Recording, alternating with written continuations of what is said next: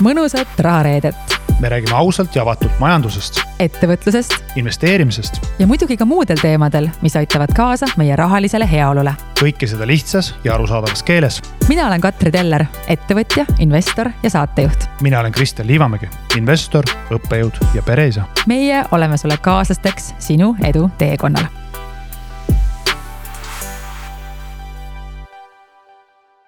Palju õnne sulle, palju õnne sulle, palju õnne säärab Katri, palju õnne sulle. Yeah. Aitäh, Kristjan! Mul on nii hea meel, et sa teadlane oled, sest lauljad sinust küll ei oleks saanud.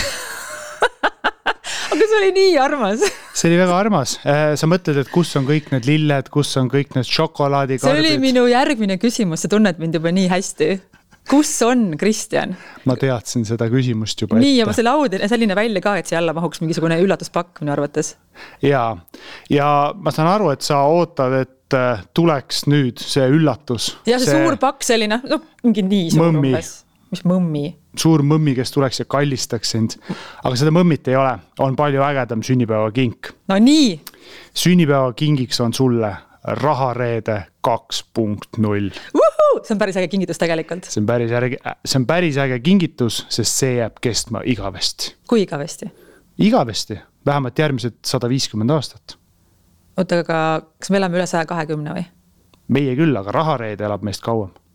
Jaa, see on täiega hea sünnipäeva kingitus. Kristjan, aitäh sulle ja aitäh selle eest ka, et sa oled mind nii palju siin välja kannatanud. Ma üks päev leidsin selle mul tuli sellises, ma ei tea, kas Instagramis või Facebookis tuli see meelde tuletus sellest päevast ka, kui sa käisid seal saates ja siis ma küsisin, et kas sa tahaksid rahareedet teha ja siis mul tuli kohe meelde, et sellest on tegelikult juba üle aasta möödas. Ja täpsem olla siis 13 kuud ja meie sünnipäev on juba umbes 6 aja pärast. Nii on, aga sellel sümboolsel tänasel päeval saab alguse siis rahareede 2.0. Katri, kas sa äkki selgitad, mis on selle sünnipäeva kingi sisu? Teed selle paki lahti? No teeme selle paki lahti. No me oleme ikkagi ju päris kaua siin rääkinud, et midagi võiks siin muuta, võiks natukene siin areneda ja suuremalt teha. Siis esimene samm on see, et me oleme siin, me oleme videoga ja nüüd te saate näha, kui emotsionaalne ma olen ja kuidas Kristjan mul siis vurri tööle paneb põhimõtteliselt, et seda on siis kõike näha ja ma ei teagi, me hakkame kindlasti kutsuma ka külalisi, sest et meil mahub siia ju 2-3 inimest veel just ära, siis me natuke dekoreerime seda meie hetkel natukene tühja ruumi. Kuidas me dekoreerime, Kristjan, seda? Võiksime natuke teha midagi? Ma arvan, siin võiks olla raha. Rahakassa? Rahakassa on veel parem. Rahareede kassa? Mis sees on raha? Palju seal raha sees on? No, ütleme niimoodi, et alustaks võib-olla mõnest protsendist meie netovaradest. Kuule, mul parem idee. Iga kord, kui me kellegi külla kutsume, siis see külaline paneb sinna raha sisse. Nii võib päris rikkaks saada. Jaa, kutsume kästi rikkad külalisi. Väga hea. Osad siin on, vaata, helikopterid, eks ju, autod ja kõik asjad, eks ju, kunstikogud, et võtame selle rahakassa ja siis hakkame siia vaikselt niimoodi koguma. Et küll me ka, siis ongi meie ühine portfell siis. Nii on. Et siis hakkame seda investeerima võib-olla. Aga jaa, põhimõtteliselt ma arvan, et see on päris äge, et me tuleme lõpuks ometi pildis ja külalised ja külaliste kohta kindlasti küsime teilt ka, kallid vaatajad ja kuulajad siis nõu, et selles mõttes, et ma ei tea, kes su unelmatu külaline võiks olla meie saates? Jõuluvana. Jõuluvana? Rikas jõuluvana. Kui rikas? Ma ei tea, küsime te käest, kui rikas ta on. Okei, jõuluvana, ma ei tea, Kristjanile mingid omad soovid, ma tahaks ikka midagi ägedamat. No okei, tegelikult väga äge oleks president, peaminister, Eesti Panga president. Just. Ja muidugi ka, miks mitte meie sõber Marko Oolo. Marko Oolo kindlasti ja meie sõber ka investor Toomas võib-olla. No äkki. Ja meil on väga palju tegelikult selliseid tarku sõpru, kes saaksid meid aidata siin natukene asju lahti mõtestada, samamoodi ka erinevad teemad, näiteks maksuametist võiks keegi tulla. Ja siis võiks tulla keegi, kes selgitaks natukene rohkem seadust, mõni võib-olla advokaat, kes näeb mingisuguseid asju veel täpsemalt, mõni raamatupidaja ja kõik sellised valdkonnad võib-olla, mis ta meie nii hästi oska rääkida kui keegi teine, siis me saame rohkem küsimusi küsida. Täpselt ja ma näen, et siin rahareede 2.0 kingipaki sees on ka tegelikult kuulajate küsimused-vastused. Ehk siis lemmikteema ikkagi, mis on pereisa Toomasel ka südames, saaks küsida, saaks oma muret jagada saaks kurvastada, saaks rõõmustada ja saaks kuidagi eluga edasi minna. Nii et ka need sessioonid on ja jäävad, lihtsalt rohkem vürtsi Katri näol. Aha, mul sul on seda vürtsi endal päris palju juba. Noh, mina on ikkagi siuke tagasihoidlik Eesti mees, kes on siukse akadeemilise taustaga ja üritab ka kuidagi elus hakkama saada. Ma ei tea, Kristjan, vaata, alguses kogu see idee oli selles, et me oleme väga erinevad. Aga mul on siuke tunne, et sa peaksid natukene nüüd tagasi tõmbama ikkagi. Selles mõttes, et sa juba astud mulle kandadele. No eks see emotsioon siin sees akumuleerub ja ühel hetkel see lihtsalt pinge on nii suur, et mul ei jää muud midagi üle, kui lihtsalt see välja lasta. Nii et. Okei, ma lihtsalt siin armsale vaatajale kuulele ütlen, et ma suutsin Kristjani enne salvestust närvi jääda, sellepärast, et ma ütlesin talle valed kellaajad ja tal on ka ju tegemist mõnikord, et selles mõttes palun vabandust avalikult ka siis Kristjan sinu ees. Aga see on hea, kui ma mingi emotsiooni sinust nagu välja saan, tegelikult see on väga strateegiline. On. See on strateegiline. Teraapiline. Ma mõjun sulle hästi. Jah. Kuule, aga tänane episood ka, meil teeme ikkagi sellised ju kahekesi episoodi ka endiselt edasi ja siis nagu sa ütlesid ka, et me teeme neid kuulajate küsimusi, me teeme oma episoodi ja siis tulevad meil ka külalised, et siis on selline miks ja me kindlasti hoiame ka siis kursis siis oma sotsiaalmeedias ka, et mida me millal teeme ja kaasame siis ka meie kuulajaid ja vaatajaid. Aga tänane teema ka on selline natukene triggerdav võib-olla, et räägime siis plähmerdustest. Või siis teisisõnu vigadest, mida me kõik teeme, aga spetsiaalne fookus on siis rahaga seotud vigadel. No see on see teema, kus Kristjan ei saa väga kaasa rääkida, sest et Kristjan ju ei eksi. Eksin küll, ma eksin iga päev muuses. Iga päev, ma eksin iga päev isana, iga päev abikaasana, iga päev õppejõuna, iga päev Eesti Vabariigi kodanikuna. Ja ma arvan, et ka Rahareedes siis kaassaatejuhina on tulnud need eksimusi küllaga. No selle lauluga sa kompenseerisid küll päris palju ära, aga õnneks mina neid eksimusi ei märka. Nii et minu meelest sa oled lihtsalt täiesti perfektne näide selles, kus saab olla eeskujulik kodanik, isa, abikaasa, sõber ja ka õpetaja, sest ma olen ka sinu loengus käinud. No, eks sa lõikad need välja niimoodi ja teed selle episoodi selliseks, nagu see sa soovid, et see oleks nii. No natuke midagi mudin siin, ega ma päris lolli taha välja näha. Aga okei, Kristjan, tänane teema, vead. Mis on sinu kõige suurem viga, kui sa ainult ühe asja ütlema, kõige suurem viga või loll harjumus, mis su endal on olnud? Rahaga seotud või üldse? Rahaga seotud. Just. See pea olema mingi ma investeerisin kuskile aktsiasse, aga äkki sul on mingi loll harjumus olnud, kuhu sa raha oled kulutanud või kui sa mõtled, et see oleks võinud küll olemata olla, et see oli päris rumal lugu. Näed, tal ei ole. Ei, on. Ma mõtlen, kuidas ma seda sõnastan. No ütle otse. Ma arvan, ma üritingi seda nii otse öelda, et ka vaataja kuulaja sellest aru saavad. Ma arvan, et kui ma kunagi vaatan oma elule tagasi, siis suurim viga, mis ma tegin, on see, et ma kulutasin liiga palju aega Excelis analüüsimisele. No ma räägin! Okei, mina ka armastan Excelit, tegelikult üllataval kombel mina ka armastan Excelit ja see aitab rahaliselt kulukaid vigu kokku hoida, aga sellel on omad miinused, ütleme niimoodi. Aga mis su eesmärk oli, nagu ülevaade või sa lihtsalt läksid hasarti, sest et sa hakkasid seal mingid mudeleid looma või? No ma siiamaani loon, ütleme niimoodi, ikka täna hommikul ekseldasin ennem, kui ma siia tulin. Et kas tasub tulla või? Ei no, klassikalised tasuvusanalüüsid, eks ju. Tasuvusanalüüsid, kuhu investeerida, miks midagi investeerida, kui palju investeerida, riskijuhtimised, kõik nii edasi, alates pere-eelarvest kuni nii-öelda siis tööalaste projektidena välja. No, selle me võtame ette selle teemal kindla peale, et ärge muretsege, sellest me räägime lähemalt. Aga keda huvitab? Mis mõttes keda huvitab? Keda huvitab akadeemilise taustaga inimese viga. Inimesed tahavad elulisi vigu. Katri, mis on sinu suurim viga? Mul ei ole üks neid, ma võin terve nagu sellise sarja välja anda oma vigadest. Kõige suurem? Kõige suurem on võib-olla kõige kulukam, sellest ma olen rääkinud umbes 500 miljonit korda. See on siis see kuulus eelmise korra kriis, aga ma olen niimoodi mõelnud, see oli üks kord ikkagi, jah, rahaliselt see oli väga kulukas, aga see oli üks kord. Aga siis mõtlesin, et mis päriselt on kõige suurem viga, on olnud ikka mingisugune halb harjumus. Ja pean tunnistama, et olen nautinud ikkagi shoppingut internetist. Ma ei taha olla nagu nii naiselik nagu halvas mõttes, et nagu nii tüüpiline loll asi, aga COVID ajal ka midagi teha ei olnud ja üksik tunne oli ka. Ja tore oli näha seda kullerit iga päev seal. Tundsin kõiki nüüd juba nimepidi ja Jürka ja ja ma ei tea, kõik, kes seal olid, eks ju, et kõik teadsid mind juba hästi. Aga mis sa arvad, kumb on siis nagu valusam või suurem viga, kas veeta liiga palju aega shopates või liiga palju aega Excelis ja mitte shopates? Sest shoppingu selles mõttes on positiivne aspekt see, et sa saad nagu reaalset naudingut, su ajus tekivad impulsid, mis vallandavad heaolu hormoonid. Veits imelik on öelda, aga on inimesi, ma tean ka isiklikult inimesi, kes muidugi saavad naudingut sellest, et nad Excelis numbrid kokku löövad. Aga mis sa arvad, kumb siis nagu hullem on? Tead, ma arvan, et see minu variant on hullem. Esiteks see aeg, mida sa kulutad sellele, mis on täiesti mõttetu. Teiseks see, et sa kulutad sinna väga palju raha. Kolmandaks see, et sul on lõpuks mingi ilge unnik tavaari, mida sa ei kasuta. Ja lõpuks sa pead sellest tavaarist ka lahti saama. Ja see on juba omaette protsess.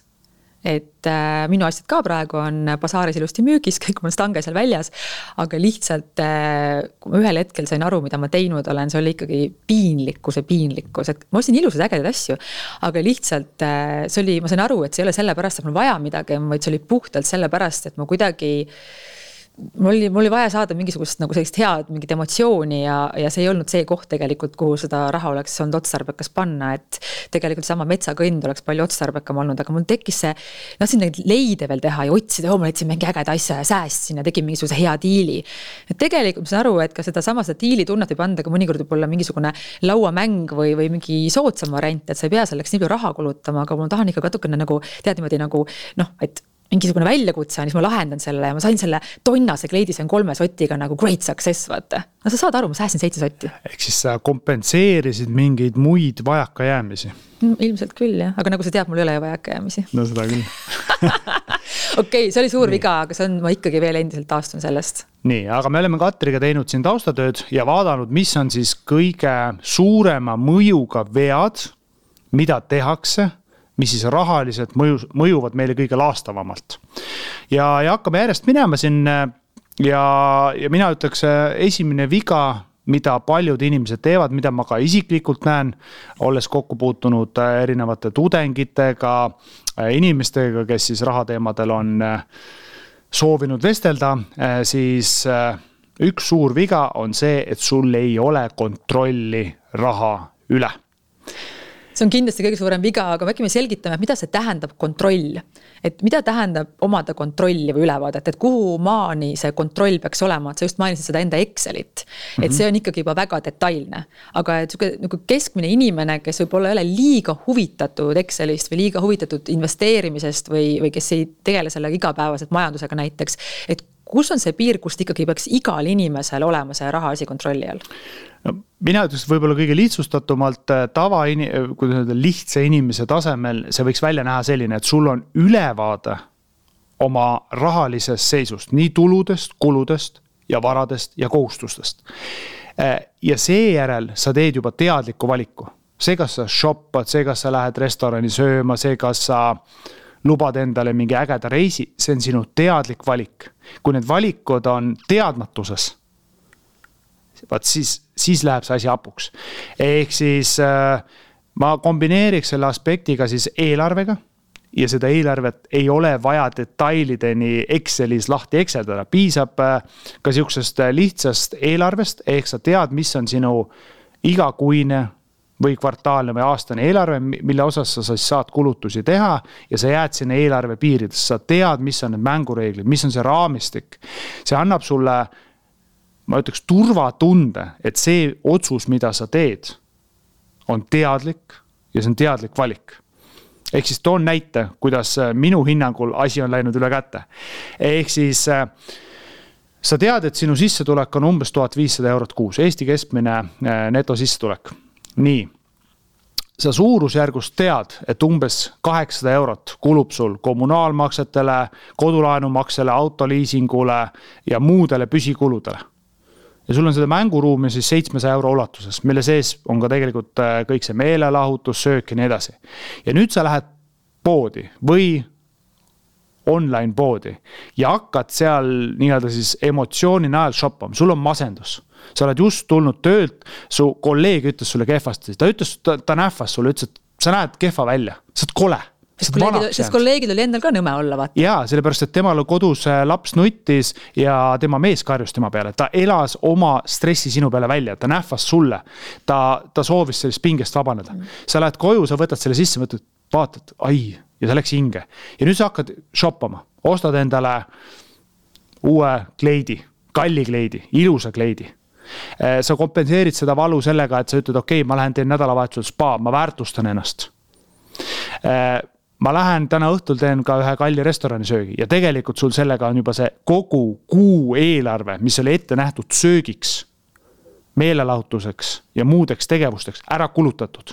Sul raha ei ole, nüüd sa võtad laenu peale, sest sul see tunne, negatiivne tunne on sees. Väljas sajab vihma, väljas on 5 kraadi, sul on masendav olla. Sa ütled, ma elan ainult üks kord elus. Ma ei tea, mis saab detsembris, jaanuaris, mind ei huvita. Mul on praegu kehv tunne, ma kompenseerin seda millegi muuga. Sa võtad kiirlaenu, mille intress on üle 20%. Sa laenad enda tuleviku elu arvelt. Ja selle arvelt sa nüüd ostad siis endale nii-öelda seda ajutist heaolu tunnet. See on nii tüüpiline näide, mida sa praegu tõid ja ma arvan, et on palju inimesi, kes on selle sama asja lõksus ja kuidagi ei saa sellest rattast pärast hiljem välja.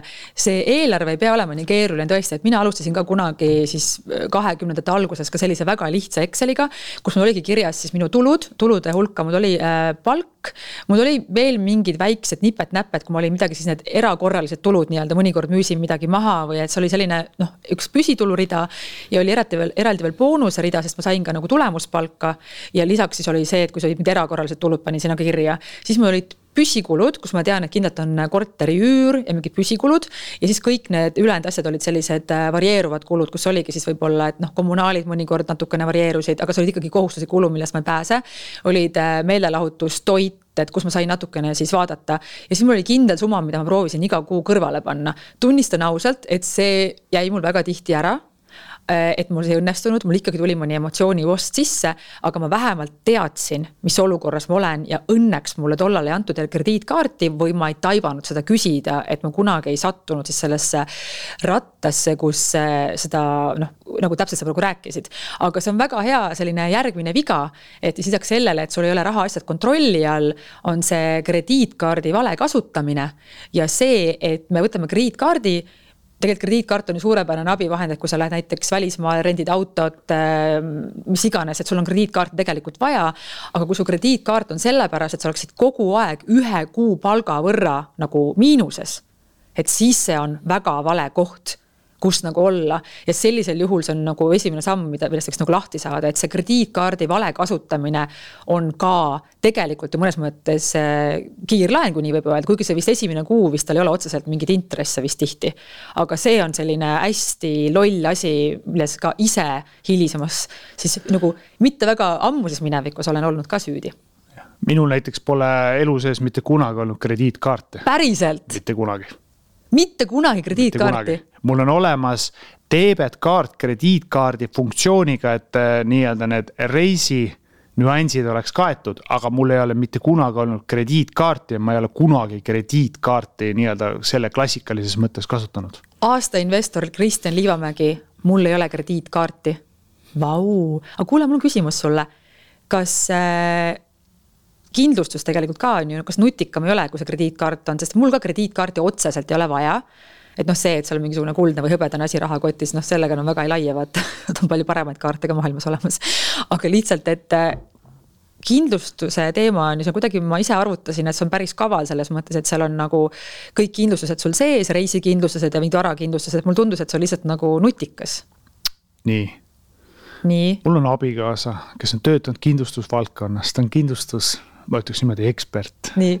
Ja tal on, mis iganes kindlustusvaldkonna küsimus on, sest tema teab täpselt lahendust. Ehk siis see teema on meie perekonnas kenasti tema vastus. Kuule, kas me võiksime kutsuda sinu abikaasaga meile külaliseks teine kord? Ma arvan, võib kindlasti kutsuda. Võiks kutsuda, eks ju? Ma arvan, et see oleks lahe. Ma arvan, et see on selline 2 teraga mõõk, et ma arvan, mind enam peale teda siis ei kutsuta siia. Ma ei tea, minu meelest me oli päris hea klapp viimane kord, et ma arvan, et meil saab päris lõpus olema. Ei, ma ütlengi, et siis ongi, et kuidas öelda, asendatakse Liivamägede kehvem versioon parema Liivamägede versiooniga.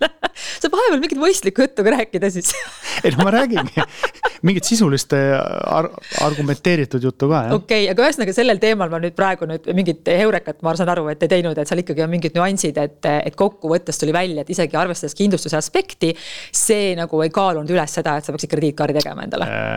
Jaa, ei ole. Okei. Vau, ma olen väga üllatanud. Ma arvasin, et ma tean sest päris palju juba, aga seda ma ei teadnud. Tõesti ei teadnud. Aga kiirlaen oled võtnud kunagi? Ei ole võtnud, aga noorena ma olen väga lähedal olnud sellele olukorrale, kus ma mõtlesin, et äkki see on üks võimalus. Miks?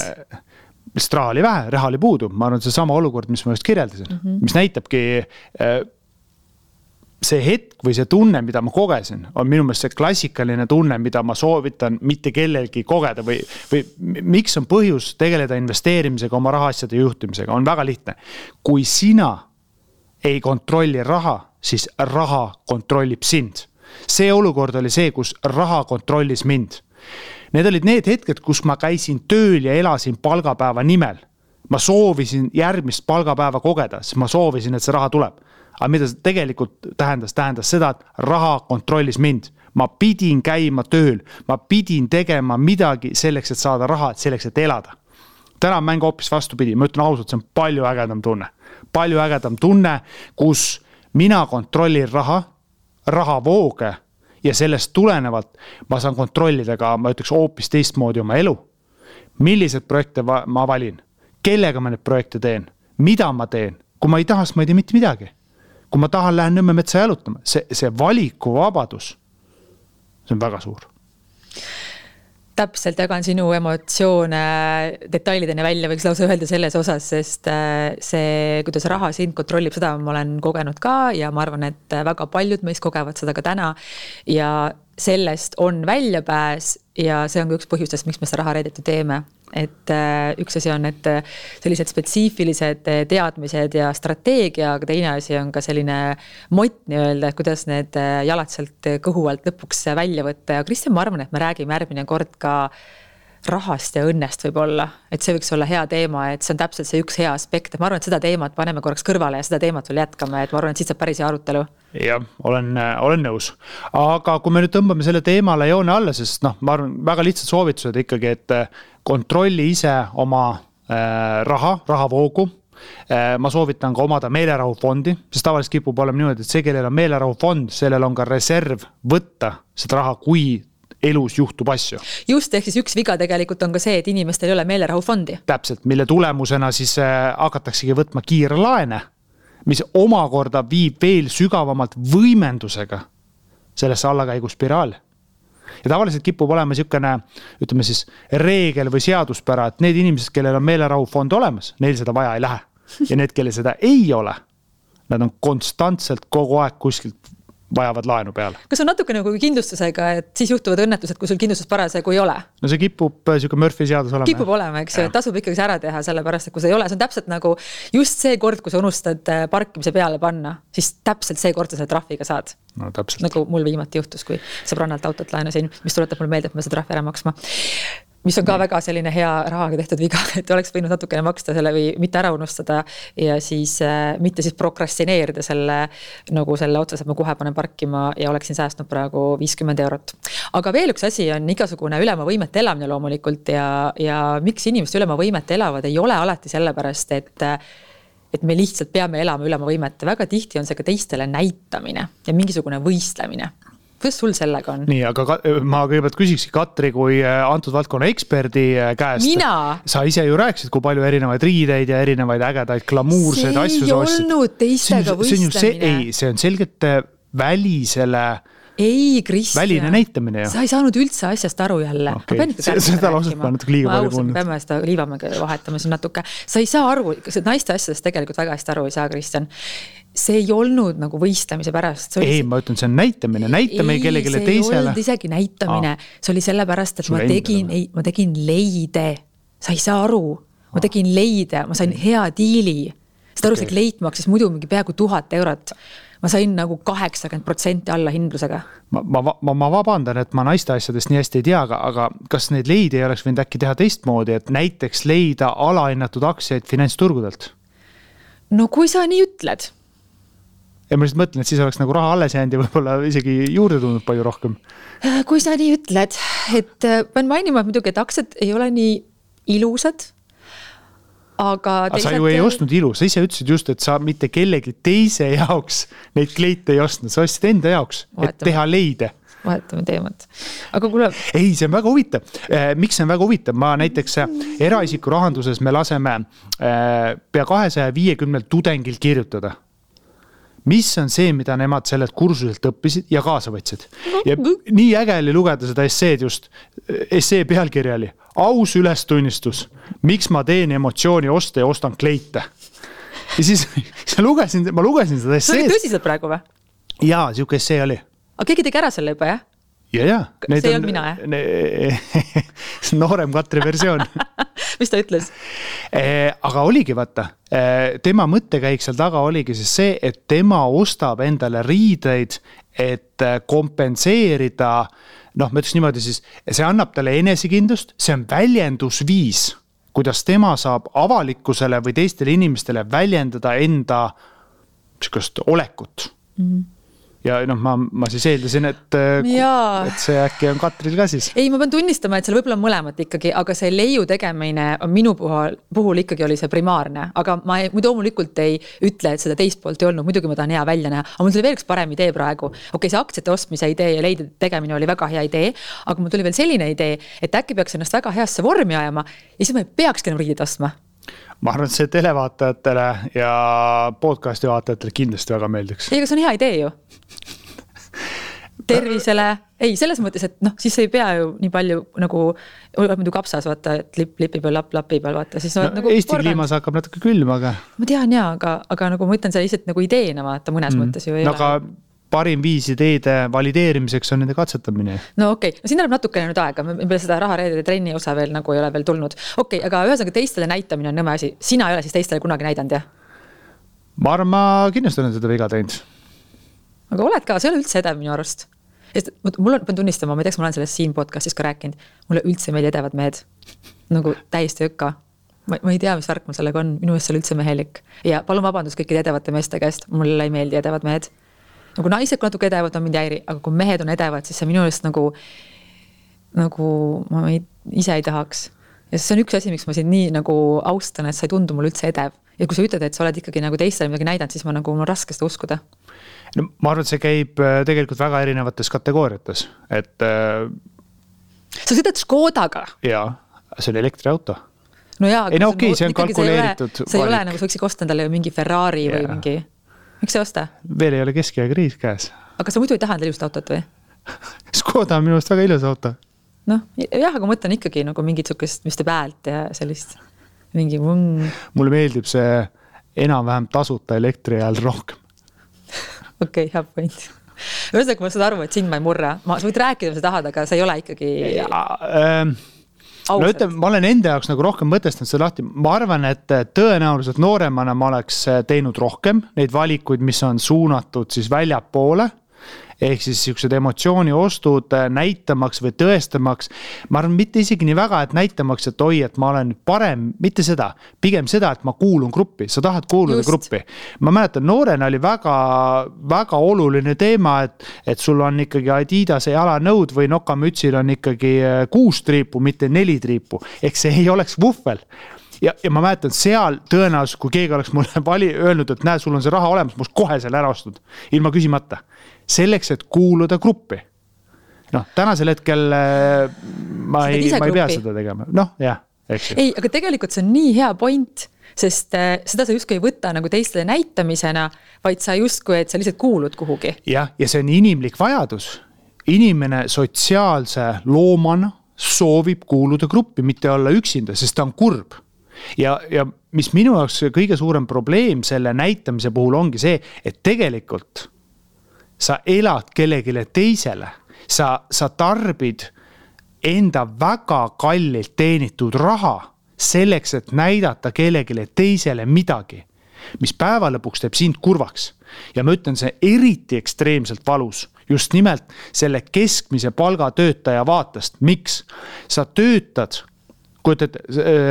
ütleme, sa käid 6 aega tööl, teenid 1500 eurot ja nüüd ostad endale näiteks auto, kalli auto, mille liising kuus on 500 eurot. Selleks, et näidata kellegile, Katri nagu ütles kenasti, mis teeb häält, näidata naabrimehele, et sul on äge auto, saata mingi signaal. Nii. Ja lõpuks on see, et kedagi tegelikult lõpuks isegi ei huvita. No ongi, naabrimees heal juhul teeb väikse sõidu ära, võib-olla on äkki natuke kade, aga see emotsioon läheb mööda. Sinu liisingu kohustus on edasi. Lisaks on see muidugi kütusekulud ja kõik muud kaudsed kulud ja otsesed kulud ka. Ja päeva lõpuks teeb see sind õnnetuks. Miks? Sellepärast, et sa pead oma aega, mis on kõige väärtuslikum ressurss, kasutama selleks, et teha tööd, et teenida raha, et maksta seda autoliisingut. Seega sul jääb vähem aega, et päriselt selle naabrimehega, kes on võib-olla su sõber, veeta koos saunas aega, veeta oma perega aega, veeta oma sõpradega aega, mis päriselt täidavad sinu hinge. Ja siis sa oled kurb, sa oled kibestunud, siis sa oled pahane ja sa ei saa seda otsust nii lihtsalt enam tagasi pöörata, sest siis tekib küsimus, mis sul juhtus? Sa elasid üle oma võimete. Okei. Ei taha nagu vahele ka jääda, eks? No täpselt. Ja ma arvan, et see on väga karm emotsionaalne siukene nagu käitumuslik aspekt, mis takistab finantsiliselt edukamaid otsuseid. Mis taaskord tähendab seda, me jõuame ringiga tagasi. Raha kontrollib sind. Täpselt. Sa käid selleks just tööl, et teenida raha, et maksta neid liisinguid. Tead, lõpuks ma ise ka mingil hetkel hakkasin mõõtma asjade väärtust ajas selles mõttes, et kui palju aega see asi maksab. Et kui sa tead, et sa ütleme tööpäevaga näiteks, sinu tööpäev maksab 80 eurot neto. 80 eurot neto. Ja kui sa hakkad mõõtma, et ma ostan selle näiteks 80 eurose asja, või 800 eurose asja, ütleme 800 eurose asja. 800 eurone asi tähendab sulle 10 tööpäeva ehk 2 nädalat sinu elust põhimõtteliselt. Kas sa tahad seda asja, kas sa tahad oma elust ära anda selle aja, et saada see asi eriti siis, kui sa tahad kellelegi teisele muljet avaldada. Et kui selline, täitsa selline aus peeglisse vaatamise koht võiks olla inimestel ja kui tekib ikkagi, et ei, see ei ole ainult sellepärast, et mulle endale meeldib, vaid ma päriselt tahan näidata ja see tegelikult on mulle liiga suur kulu ja see maksab mulle liiga palju aega ehk elu, et siis võib-olla see on üks mõte, mis töötab, sest minu puhul see nipp töötas. Olen täitsa nõus, minu puhul see töötab ka ja see on minu jaoks kõige lihtsam mõtteharjutus, kuidas väga lihtsalt öelda ei väga paljudele projektidele. Sest mida inimesed tahavad? Nad tahavad sinu aega, kogemusi, teadmisi ja oskusi. Üldjuhul selleks, et ise sellest kasu teenid. Täpselt nii on, ja kui ma mõtlen ka igasuguseid ettepanekuid, mida meile tehakse, et igasugused ägedad koostööpakkumised ja võimalused me võtame alati hea meelega vastu, aga väga palju on ikkagi neid pakkumisi, kus sa näed, et keegi sõna otseses mõttes tahab sind ära kasutada, sest et sa ei näe, et mis selles on minu huvi. Et kui mina seda nüüd teen, mida mina sellest saan? Ja kui me räägime heategevusest, siis heategevus on heategevus, aga kui me räägime ikkagi projektidest, mis on seotud rahaga või äriga või ettevõtetega, siis mulle kuidagi kohe paneb sellise nagu ploki ette, et mul on tekkinud selline lausa nagu radar, et ma ei taha, et keegi minuga nii teeb, minu meelest see lihtsalt on nagu see inimene jausta mind. Ma ei oska seda paremini seletada. Jah, täitsa nõus. Aga Katri, võtame äkki natuke teisest valdkonnast ka ühe teema, millel on huvitav arutelu pidada siis. Nimelt me oleme siin rääkinud võib-olla tuludest ja varadest ja nendest, aga võtame äkki riskid. Minu hinnangul üks oluline aspekt, mille peale mõelda, vahet ei ole, kui palju sul on vara, on see, et kuidas oma riske juhtida ja kindlustada. Mida ma selle silmas pean? Näiteks, väga südant lõhestav on lugeda neid reaalelulisi kaasusi ajalehest, kus mingisugusel perel, tavaliselt paljulapselisel perel, põles ära nende kodu, sellepärast, et neil oli vana elektrisüsteem seal ja neil ei olnud võimalik seda uuendada ja see maja oli kindlustamata. Neil ei ole enam mitte midagi.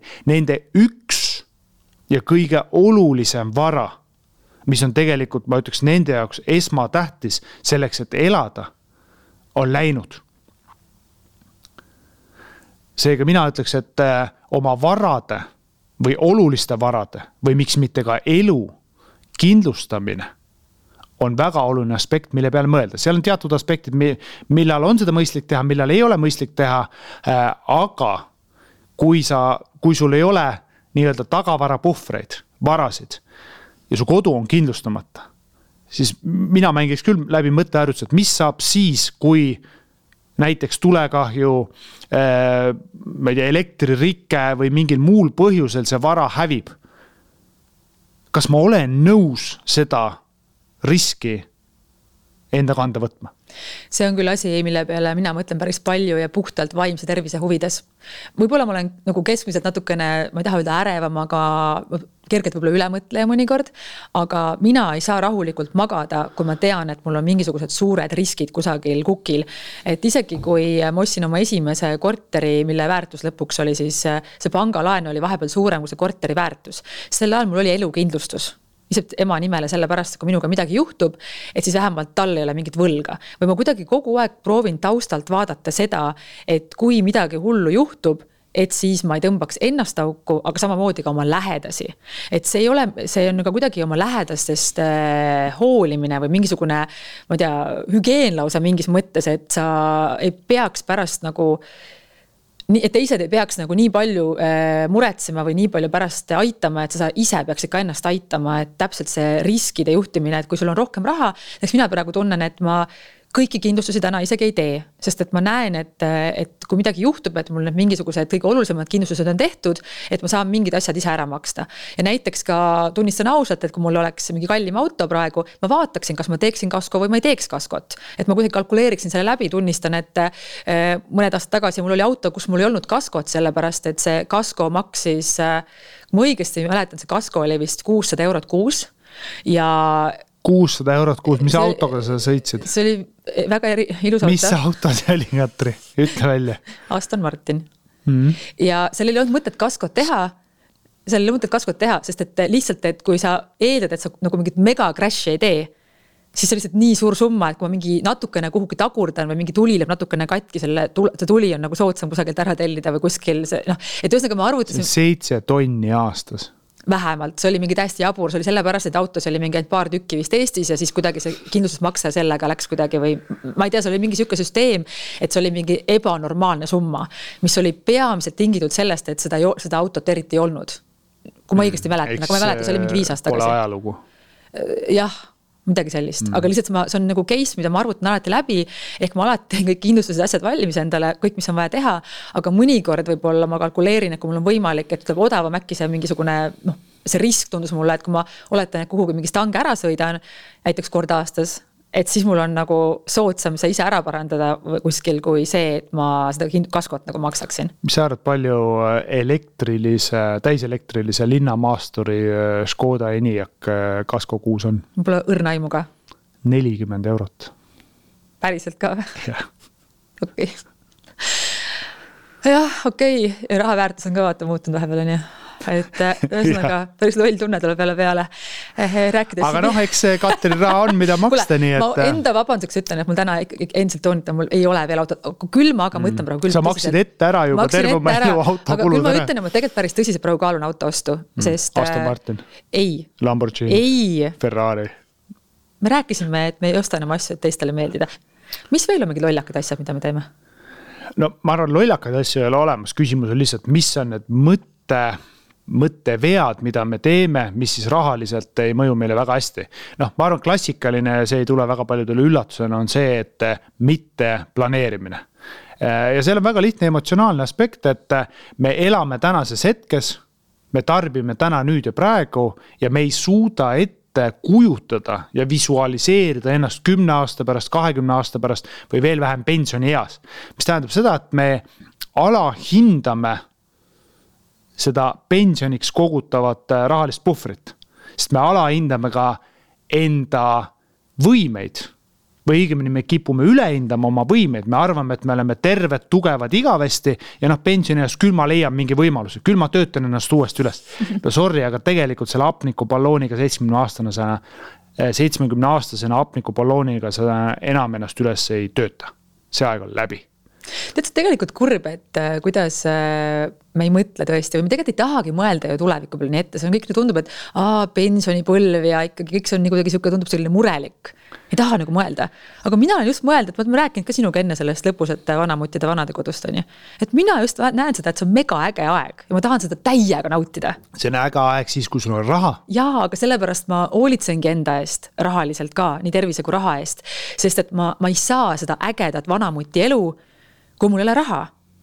Et mul on isegi nende kassidega palju lõbusam ju hängida ja ma olen palju krapsakam ja toredam ja viskan nalja ja teen lollusi ja igast, see on äge, aga mul on kogu aeg nagu murelik, siis mul saabki selline kibestunud krõhva, kellel keegi ta isegi külla tulla. On ju, see ei ole hea väljavaade. Olen nõus, nii on. Aga mis sa arvad, Katri, kui tõmbaks joone sellele teemale alla ja räägiks võib-olla natuke rõõmsamatest teemadest ja õnneteemadest näiteks järgmises episoodis? No teeme nii, aga selle vigade kohta siis meil siis nagu võtame siis niimoodi kokku, et ärme tee vigu siis. Või kuidas? Ma arvan, et vigade tegemine on inimlik. Vigade tegemist vältida me ei saa. Ja ma arvan, et seda me ei peakski. Sest tegelikult mõned vead on ju väga ägedad. On jah, täiega. Aston Martiniga sõita. Kas see oli viga või mitte, eks igaüks ise otsustab. Aga mis võiks olla need top 3 soovitust, et mis on need vead, mis on väga kulukad ja kallid, mida äkki tasuks eraldi või väga spetsiifiliselt üle vaadata? Mulle tundub, et üks asi, mis praegu sellest vestlusest välja tuli, on see, et väga kulukaks lähevad tegemata jäänud asjad. Ehk siis see, et sa ei tee eelarvet, et sul ei ole kontrolli raha üle, et sa ei vaata oma riske üle, et sa ei mõtle tuleviku peale. Kõik sellised tegemata jäänud asjad. Üks asi on jah see, et ära tee emotsiooni osta ja kõik see, see on tegelikult inimesed ju teavad ka seda, et ära nagu üüberlolli asju rahaga tee, et ära kuluta elama üle oma võimete. Aga just see, et väga palju tegemata jäänud asjad võib meile kätte maksta. Et võib-olla see on selline, mis mulle praegu tundus, et jäisid natukene kõlama. Ehk siis võta see 2 tundi, tee endale selgeks kindlustuse ABC, sest selle 2 tunni hind võib olla 100 000 eurodes, kui sul on oma ainus vara, mis on sinu kõige suurem vara, kindlustamata. Kristjan, nagu sa ka ütlesid ühes eelmises episoodis, et mis on see tegemata jätmise hind? Ja siin on ikkagi päris kallis see. Sa ütlesid vist seda mulle, kui me rääkisime minu investeerimisportfellist, eks? Jah. Täpselt. Ja see on täpselt see sama teema. Ta on täpselt see sama teema, et see tegemata jätmise hind võib olla ääretult kõrge. Täpselt samamoodi nagu rahaasjades, samamoodi ka tervises, kõiges muus. Aga et mis on see tegemata jätmise hind, mul on nii tohutult see lause meeldib, Kristjan, see on ideaalne. Et lihtsalt, et mis see hind on. Nii et mina võib-olla omalt poolt ütleks natuke vastuolulise mõtte isegi siia lõpetuseks ütleks, et kui sa tunned, et sul on väga vaja teha seda emotsiooni ostu, minna osta poest kallis šokolaad, sest sa naudid seda hetke, siis mine ja osta. Aga võta vähemalt tund aega, et mõelda oma rahaasjade peale, oma riskide peale. Ja võib-olla, kui see on mõistlik, tee oma autole kasko. Välja arvat muidugi siis, kui sul Aston Martin on. Tee oma kodule kindlustus, kui see on su ainuke vara ja sul ei ole muid puhvreid. Ja selle mõju on palju suurem kui see, et sa ostad seal minu poolest kas või 100 euro eest šokolaadi. Mul ei ole, Kristjan, midagi lisada jälle. Aga see oli väga hästi kokku võetud. Ja kallid kuulajad ja vaatajad, teiega kohtume juba järgmises episoodis, kus me räägime siis, Kristjan, kas raha teeb õnnelikuks?